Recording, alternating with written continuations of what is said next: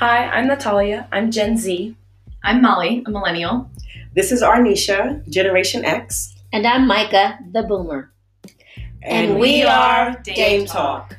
4 women, 4 generations, 4 unique points of view.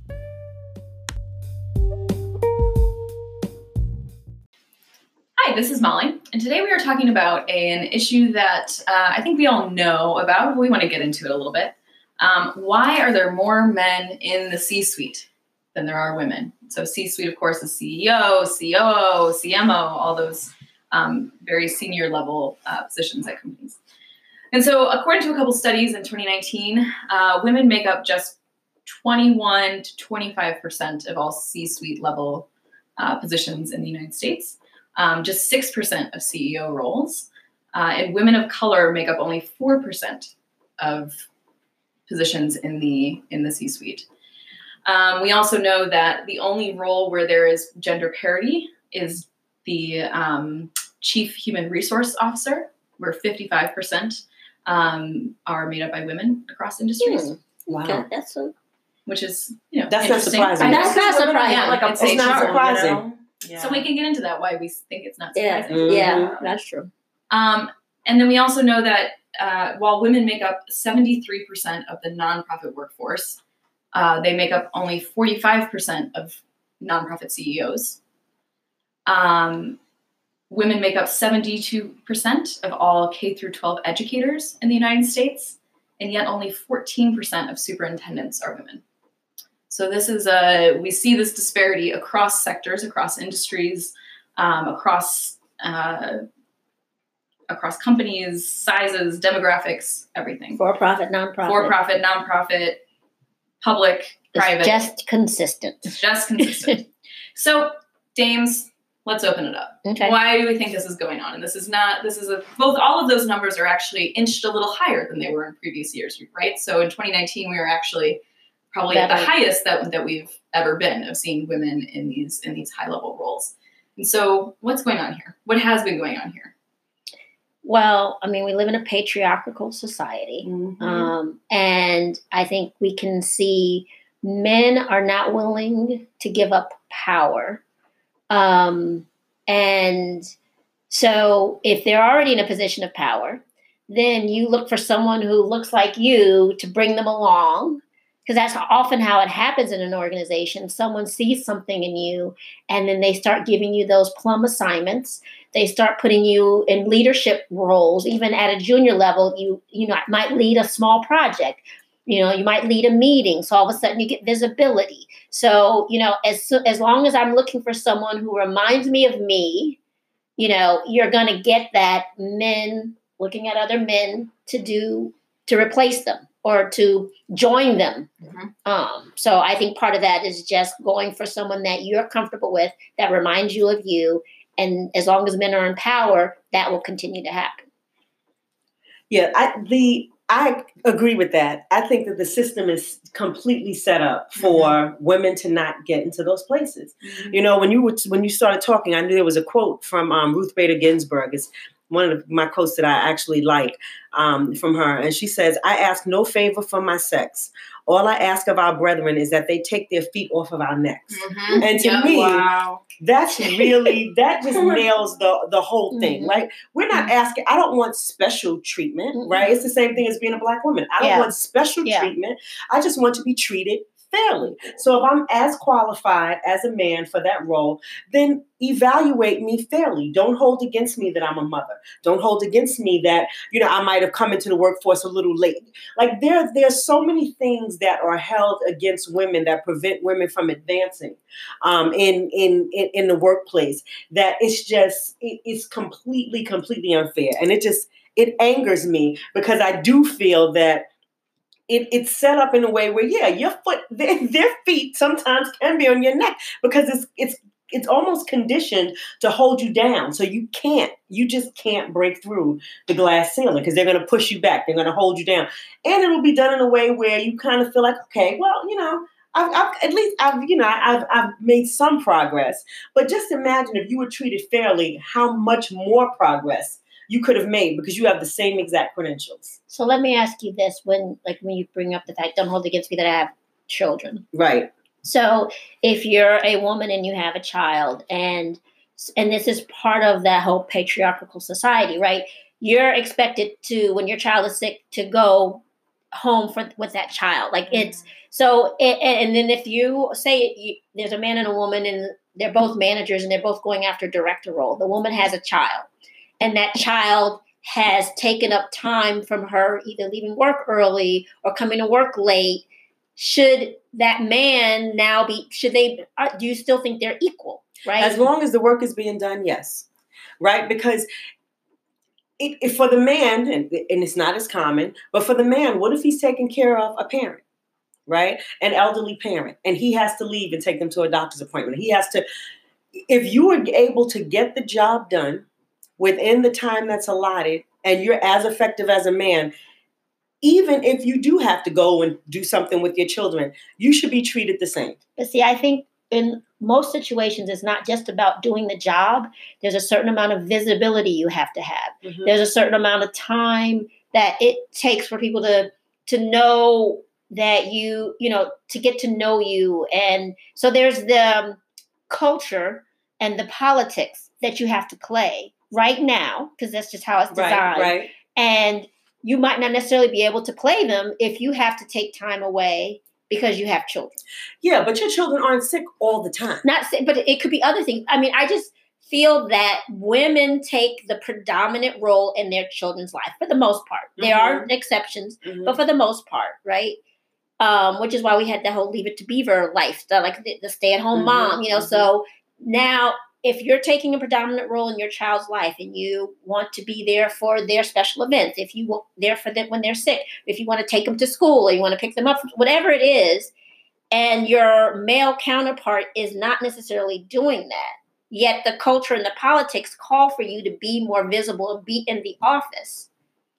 So yeah, but my argument is you are a couple things. You are in the office most of the time. You, as a working mother, you just are. And most of when I'm saying most of the time, I mean, like, you're not leaving every day to go tend to a sick child. You're not leaving every day to go to a play. You're not doing that. So you're probably, are you a little less visible perhaps than the person who's in there every single day until maybe. But even once I pull that out of the equation, almost every single working mother that I know, or that I knew, because my son is older now, worked extremely hard on her professional career so that her family life did not cause her professional life to suffer. Right. So I'm not saying that there are times that I wasn't there or that you're not there, because you don't want to miss the important things. Okay. You want to try not to miss the important things. Right.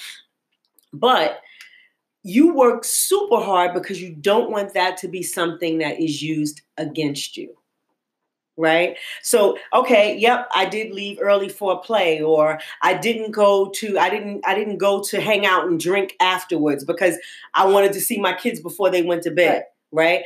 But did I do things well? Did I do it as well? Did I volunteer for other things? Did I make sure I was visible in other areas in the organization?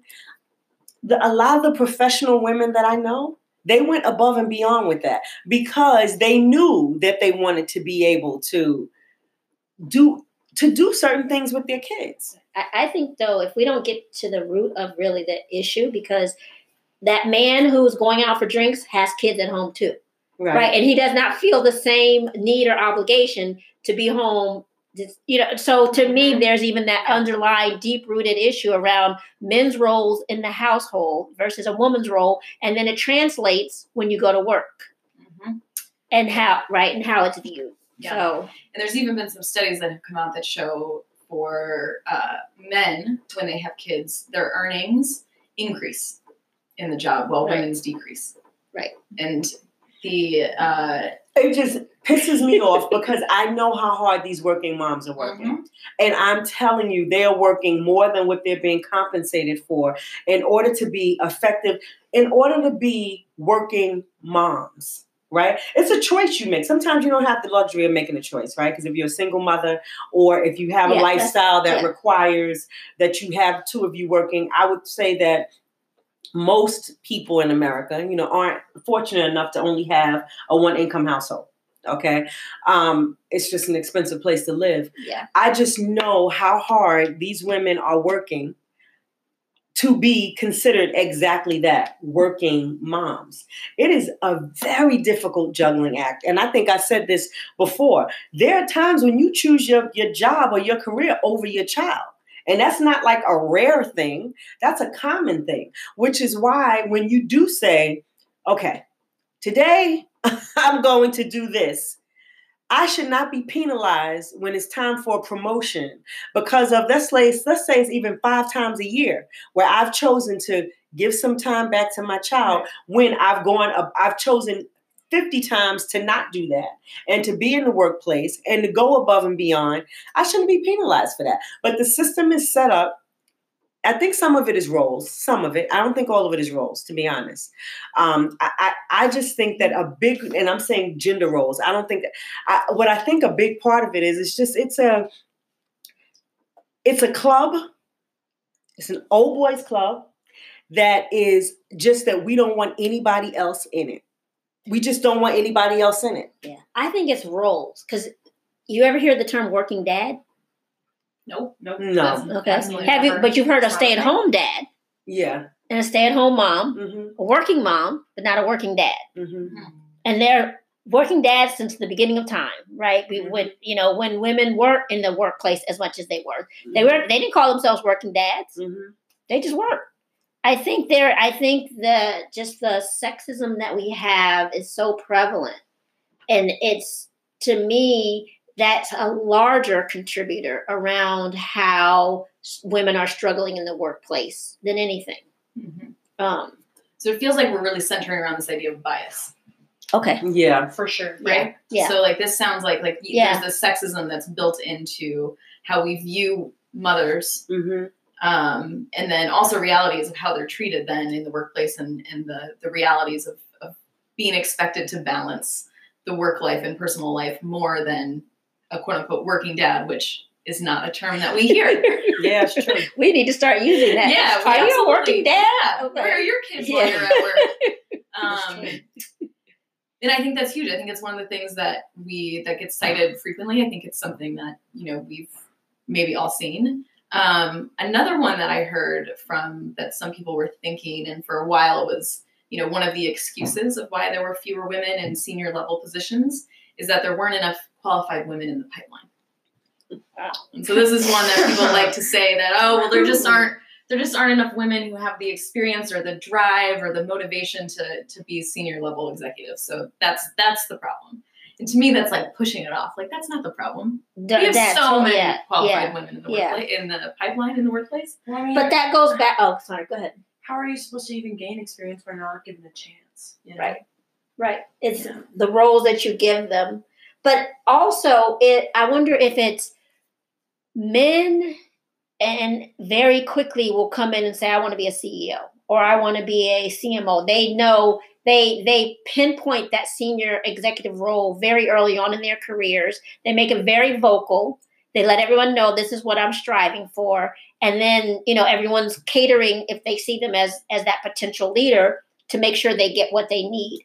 I don't know, as women, do we, early enough in our careers know I want to be a CMO and let it be known? Or do we let's see how I do? I have to make sure I'm really good at this. Do we hold ourselves back in some instances and not kind of put a stake in the ground of where we want to be from a senior level standpoint? I think what we are not talking about is the amount of nepotism that happens at that level. The amount of people grooming people to selecting people that they're going to pull along, people that they're going to put in specific positions. And we are just not included in that. There are industries where the majority of the people in it went to the same exact Ivy League college, same exact Ivy League grad schools. Their network is very strong and very tight. And the goal is to put another one just like me in there, or put his son in there, or put his nephew in there. It does not include expanding that. And those are companies that, truthfully, they're making a lot of decisions to drive things, to drive our economy, especially when you think about financial industry and those industries. I don't think we can ignore that. That's why I go back to the system is set up to exclude. It's set up to exclude us. If you are not a part of that network, it's not just women. When you seriously, it's anybody that's not in that group. Yeah. So if you're not a part of the group that went to the Ivy League schools, that has the connections, that has the likelihood of you breaking into that and becoming that, it's so slim. It's so slim. So I go back to this. I do think it goes beyond the roles. I think it's this tight club, of people that know each other. And if I don't deal with 6 degrees of separation, if I don't know you, I know my roommate from college knows somebody. It's such a small clique of people that are running these companies. And I would bet that 90% of them know each other. And the goal is to keep it that way. It's easier to keep people out than it is to pull people in. Of course. But I think those same networks, they know women too. It's not like they don't know. There are women that are part of that network. Mm-hmm. Okay. Right? You just go on LinkedIn and you could see like women and men are all networked, whether it be because they work together in the same job or whether they went to the same school. So I think that it's, I don't know that it's a networking thing. I mean, being in the same network, but I really feel that it's like anything else. You have to sometimes eliminate some of the barriers that could be preventing you from making it. And then, you have to continue to deal with some of the things that you may feel like you have no control over, like you said. So if it's a tight club and I don't want you in my club, but I have to make it known to you that I want to be in your club as soon as I can, to eliminate that barrier of, I didn't know you wanted to be a CMO. I just see it as knocking down some of the restrictions that could prevent you from being acknowledged. So here are a couple of studies and what they've kind of done some research to figure out what is the point. What is the point in a woman's career? All right, who's right, who's wrong? I think you're both right. I am the neutral party here. So I think absolutely you're both right. And so there's been a couple of studies, many studies that have been done, but a couple that have been more recent or kind of highlight 2 pieces of it. So the McKinsey Women in the Workplace study, I think it happens every year. And in 2019, they really focused on this idea of the broken rung in the ladder. So rather than a glass ceiling that women hit a certain point in their career and then they hit this glass ceiling and they can't advance beyond that, it's actually a broken rung further down in the ladder, that because it's broken, women are automatically missing out then on future opportunities. So it found that even though women made up 48% of entry-level workers, but they make up just 38% of first-level managers. So they get knocked out very quickly. So for every 100 men that are promoted or hired into a first-level management position, just 72 women are. And so automatically you start seeing that women are missing out on that first opportunity to become managers. Yeah. Right. And so therefore they're automatically set at a disadvantage then as they progress in their careers, because maybe they get to that management position later. Maybe they don't ever get to it at all. Yeah. And that means money. And that means money. It means experience. It means your title is changed. And so you see that men are getting to those senior level positions sooner. More of them are getting there. And so they really honed in on this, like, how do we get more women into this first level of management? Because then they're better set up for future. I have a perfect example of that. When I first came out of business school, and this is to your point, I came out of business school. It was me and this other man that went to University of Michigan. So we both had our MBAs from the same school. And he got promoted before I did into the next level. But he got a better assignment. So he was on the brand side, which is supposed to be more desirable when you're working for a CPG company or packaged goods company. And every time I felt like I was, they would tell me I need to do this, I need to do that, I need to prove this, I need to prove that. So we were same school, same, I would say working just as hard. There were, and a matter of fact, he actually had a kid while I, at this, It's during, beneficial for men to right, have he kids got in the married, workplace. right? He got married and had a kid while we're both, competing. But technically we weren't competing because they could have promoted both of us. We were, it was different roles, different sides of the business. But I still had to work so much harder to try to get to that next level. And then you start questioning yourself. Yeah. You start losing confidence. Yeah. Then you start thinking, maybe I'm not good enough. Maybe, you start hearing those things in your mind. And then that only perpetuates itself and makes it worse. So you can't get out of it. Right. And then you feel like shit. Right. It's true. Yeah. It's very, very Yeah. true. One of the things I think that as a Black woman, I don't want to speak broadly. I just want to talk about what is something that we always said in our family. There are always going to be barriers. We know for a fact, or I'm going to say short term, for Black people. We just know. That's just the reality of it. We could do research up the wazoo to support that. Yep. So in our family, it was always, you equip yourself as much as you possibly can so that that's not something that can be used against you. So, okay, you think you want to go into business? Get a degree. When I didn't finish my master's, but it was, you think you want to go into business, you got to get your you got to get your bachelor's. You have to get it. If my son were business minded, which he wants to go in a completely different direction, but if he were, I tell you have to get a master's, because there's always going to be short term a bias that sees you come in as a African American, as a Black man. So you already have that bias against you. You don't want if you want to try to eliminate as many of the other things that you could be crossed off the list for. So if it's not having a degree, then you got to get your degree. If it's not having internships, then you got to get internships. Like whatever could possibly be used against you, you want to try to work those glitches out now so that when you're the other bias, you're not dealing with 15 biases as opposed to hopefully just one.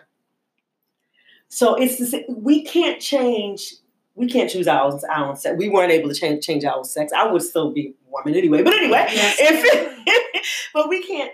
Those things are completely out of our control, right? So when I hear about the challenges that we have to face as women, when I hear about the challenges that Micah and I and Natalia's Latina that we have to face as women of color, and just those things that continue to hold us down, it's extremely frustrating because 9 times out of 10, we're working, if not as hard, harder, because we know that this bias is coming. So I got to overcome it. I have to show that I work as hard, if not harder. I have to show, I know I have to be twice as good. Like there's so much pressure that comes along with feeling like I can't just be as good as everybody else and be successful. I have to be at least twice as good in order to be successful. And that is the dialogue that's probably happening in most homes. I know most of my friends that are African American, it happened in their homes. When you're raising your kids, you realize you're not going to be treated the same, right? I don't care where I brought you up. I don't care how liberal an environment you're in. I want you to know that the actual reality is you're not going to be treated the same. You just aren't. So because of that, you need to prepare yourself in other ways. And part of it is being better than some of your counterparts. Just recognize that that's part of it. You got to be better. You're not always going to be the smartest person in the room, but you better be better at somebody than somebody else in that room. Yeah. It's not fair, but it's true. It's true. You have to be. So with knowing that a lot of these things, I think although those are really good points, of things that are outside our control. Right. And knowing that there are going to be these barriers that we have no control over, and we can try to be better than everybody else in the room, always. But we know that women, especially women of color, have been doing that for years. and it's not been enough yet. Right. Right. So Then what can we actually do? So looking at this kind of broken rung, or looking at the other side of glass ceiling of women getting to the senior levels, but then not getting to those C-suite levels. What do we actually have in our control that we can do? helping each other. Education. Like Helping if each other, women- education. Because think about it, if women come in and if we start off at 48% of the work, junior levels, Yeah. right? Which Entry actually, level. I feel like that's a little higher. I've seen that we're actually about 51, 52%. Yeah, I can So see I'm that curious because about more that. women are 68%. actually getting their college degrees than men. Yep.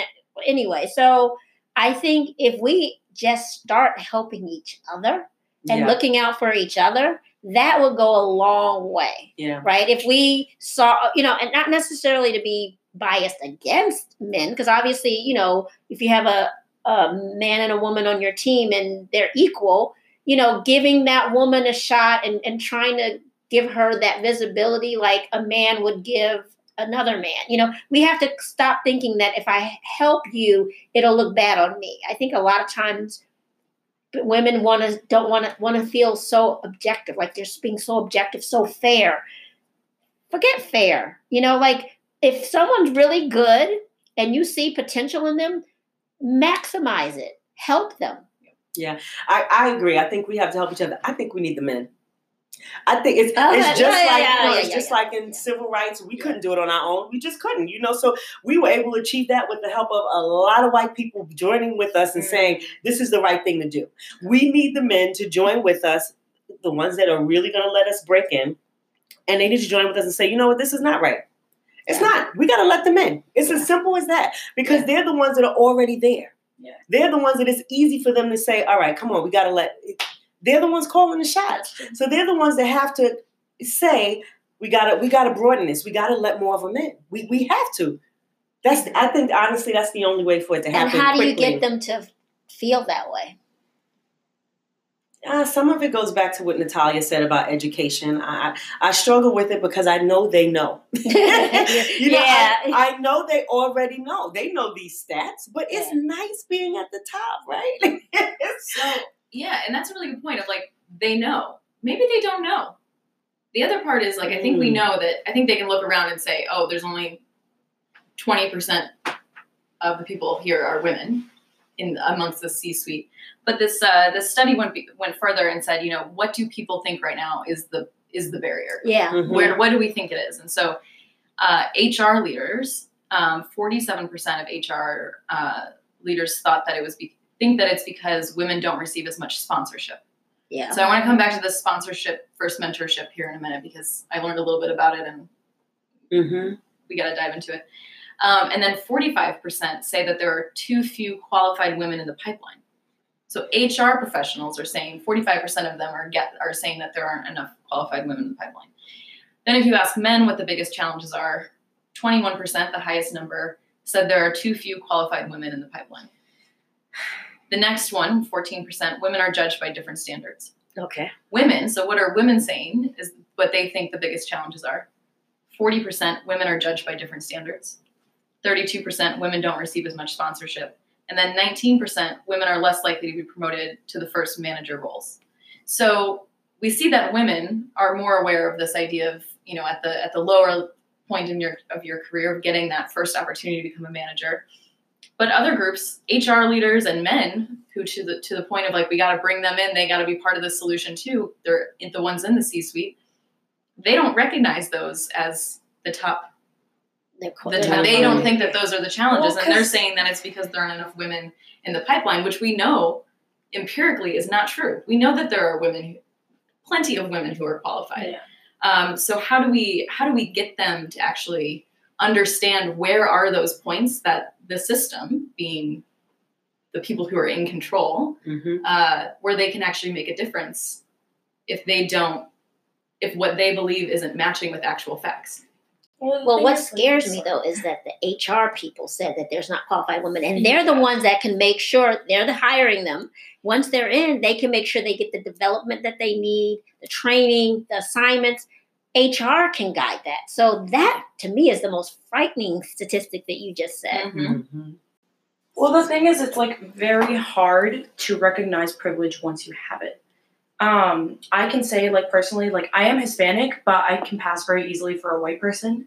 So obviously, like, when I give in a resume, I have to put that I am Hispanic or other, like, for my race. But when I actually go in for an interview for a type of position, like, it's sad to say, but I know that I'll have like a higher chance of probably getting the job than, let's say, like a darker Hispanic person or a black person or something like that, which sucks to say, but like I know it. But when you grow up with that, like as a man, like you obviously you don't like have firsthand experience of what like women go through or like what minorities go through or something like that. And you can never have that experience because that's like just not your situation, which isn't like a bad thing. Like you can't like just change your race or change your sex or something like that, like overnight.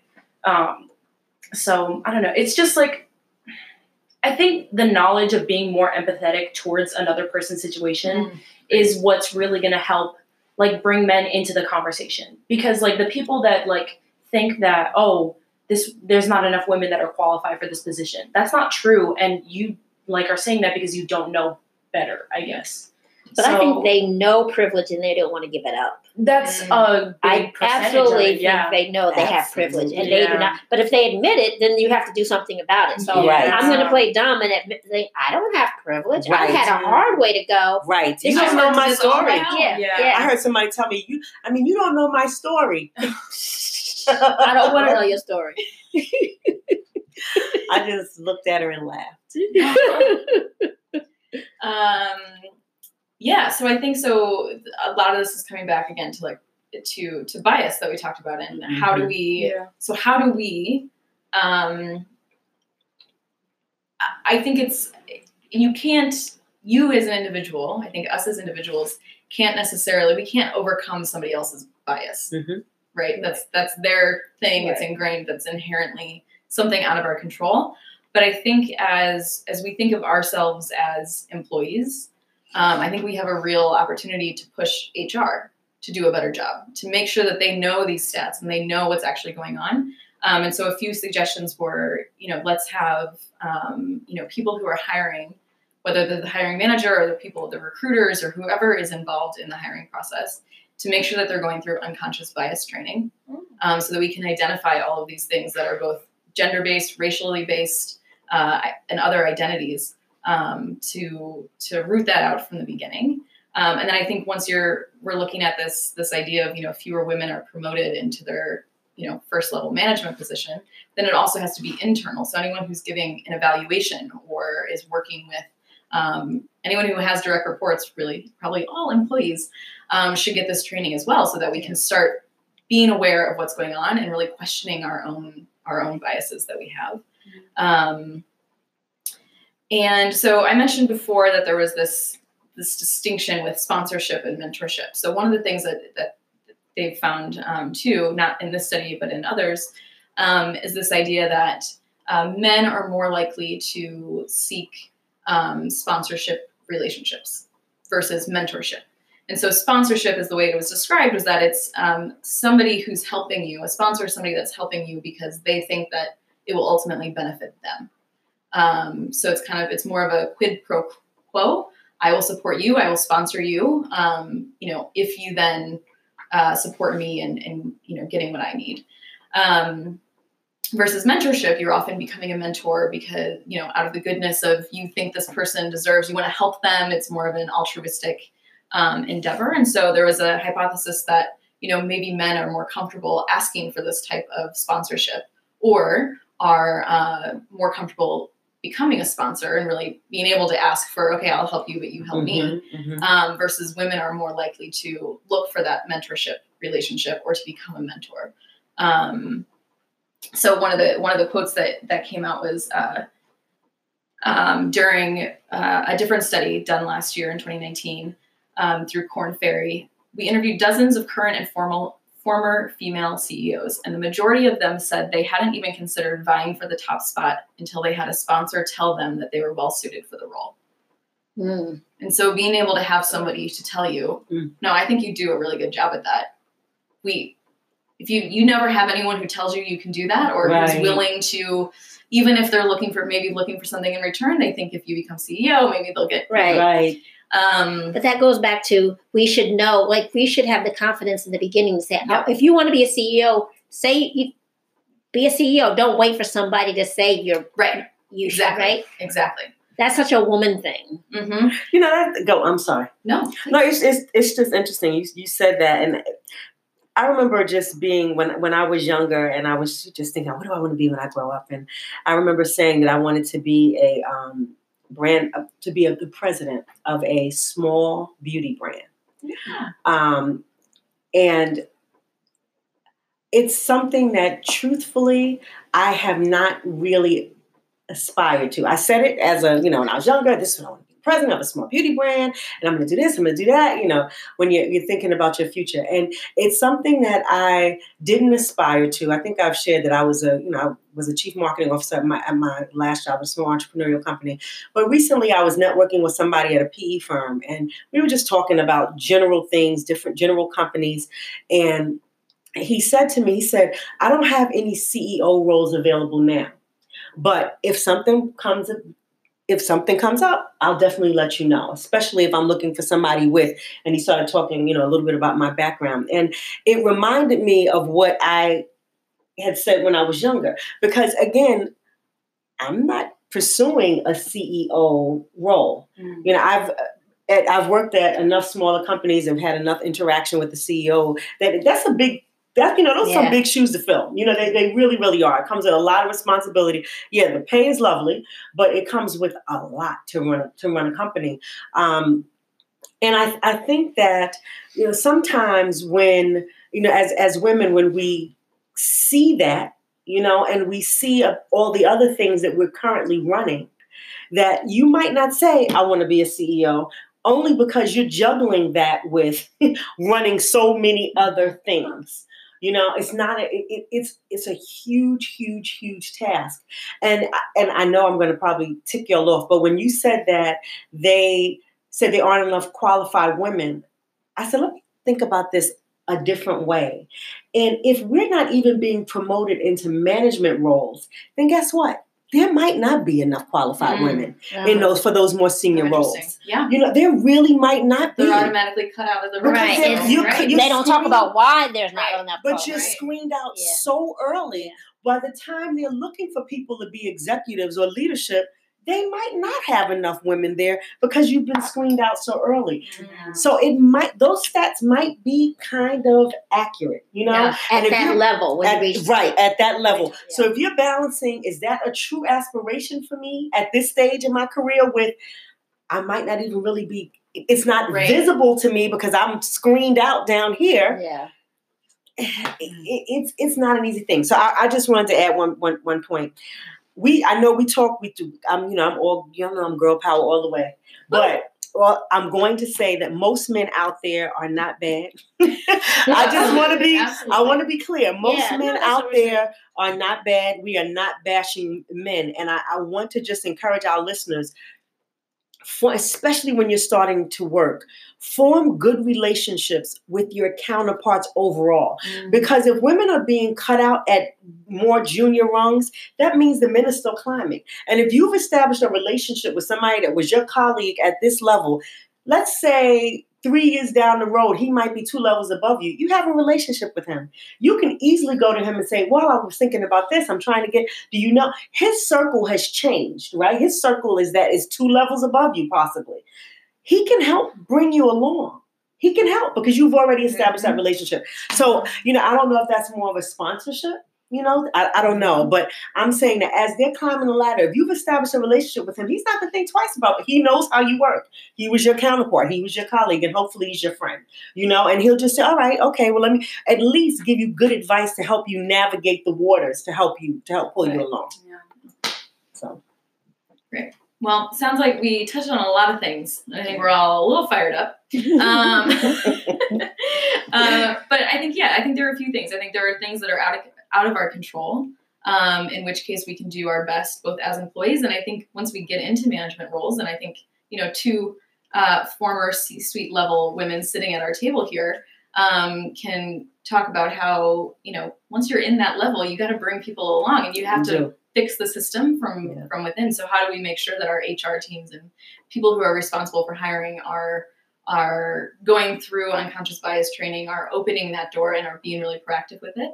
And then I think things that are within our control of speaking up, saying that you have a goal and this is what you want to do, saying it early, saying it often. And then I think making those connections, building those relationships so that, as your situation or as other people's situation in the workplace changes, you have those connections and those relationships and those maybe sponsorships, and you can tap into that. And I think be okay with asking for help, which is something else that we've talked about in other episodes. Asking for help, and also being open to, I think, stepping outside your comfort zone a little bit, for sure. Yeah, that's a whole nother episode. Yeah, that's a whole. We could go into that all the time, but. And so I think, I wish that we had good advice that was like, yep, tomorrow you can go out there and do X, Y, Z, and together we'll fix it. But I think, to Arnisha, your point, this is like an ingrained systemic issue for a whole lot of reasons. So, but what can we as individuals, men and women, absolutely, yeah, dive into. You're right. It takes both. It does to within solve our this. control and beyond. Just being like aware of what's going on. Right. All right. Well, thank you for listening to this, very important topic, and hopefully, we'll check back in on this topic and see how things are progressing in the world. Maybe we'll bring some C-suite women along to hear what they have to say. Oh, that's absolutely. good. And I think we can touch on a few good. different industries and see how women have done this. Yep, how they navigate it. Yeah. All right. Stay tuned.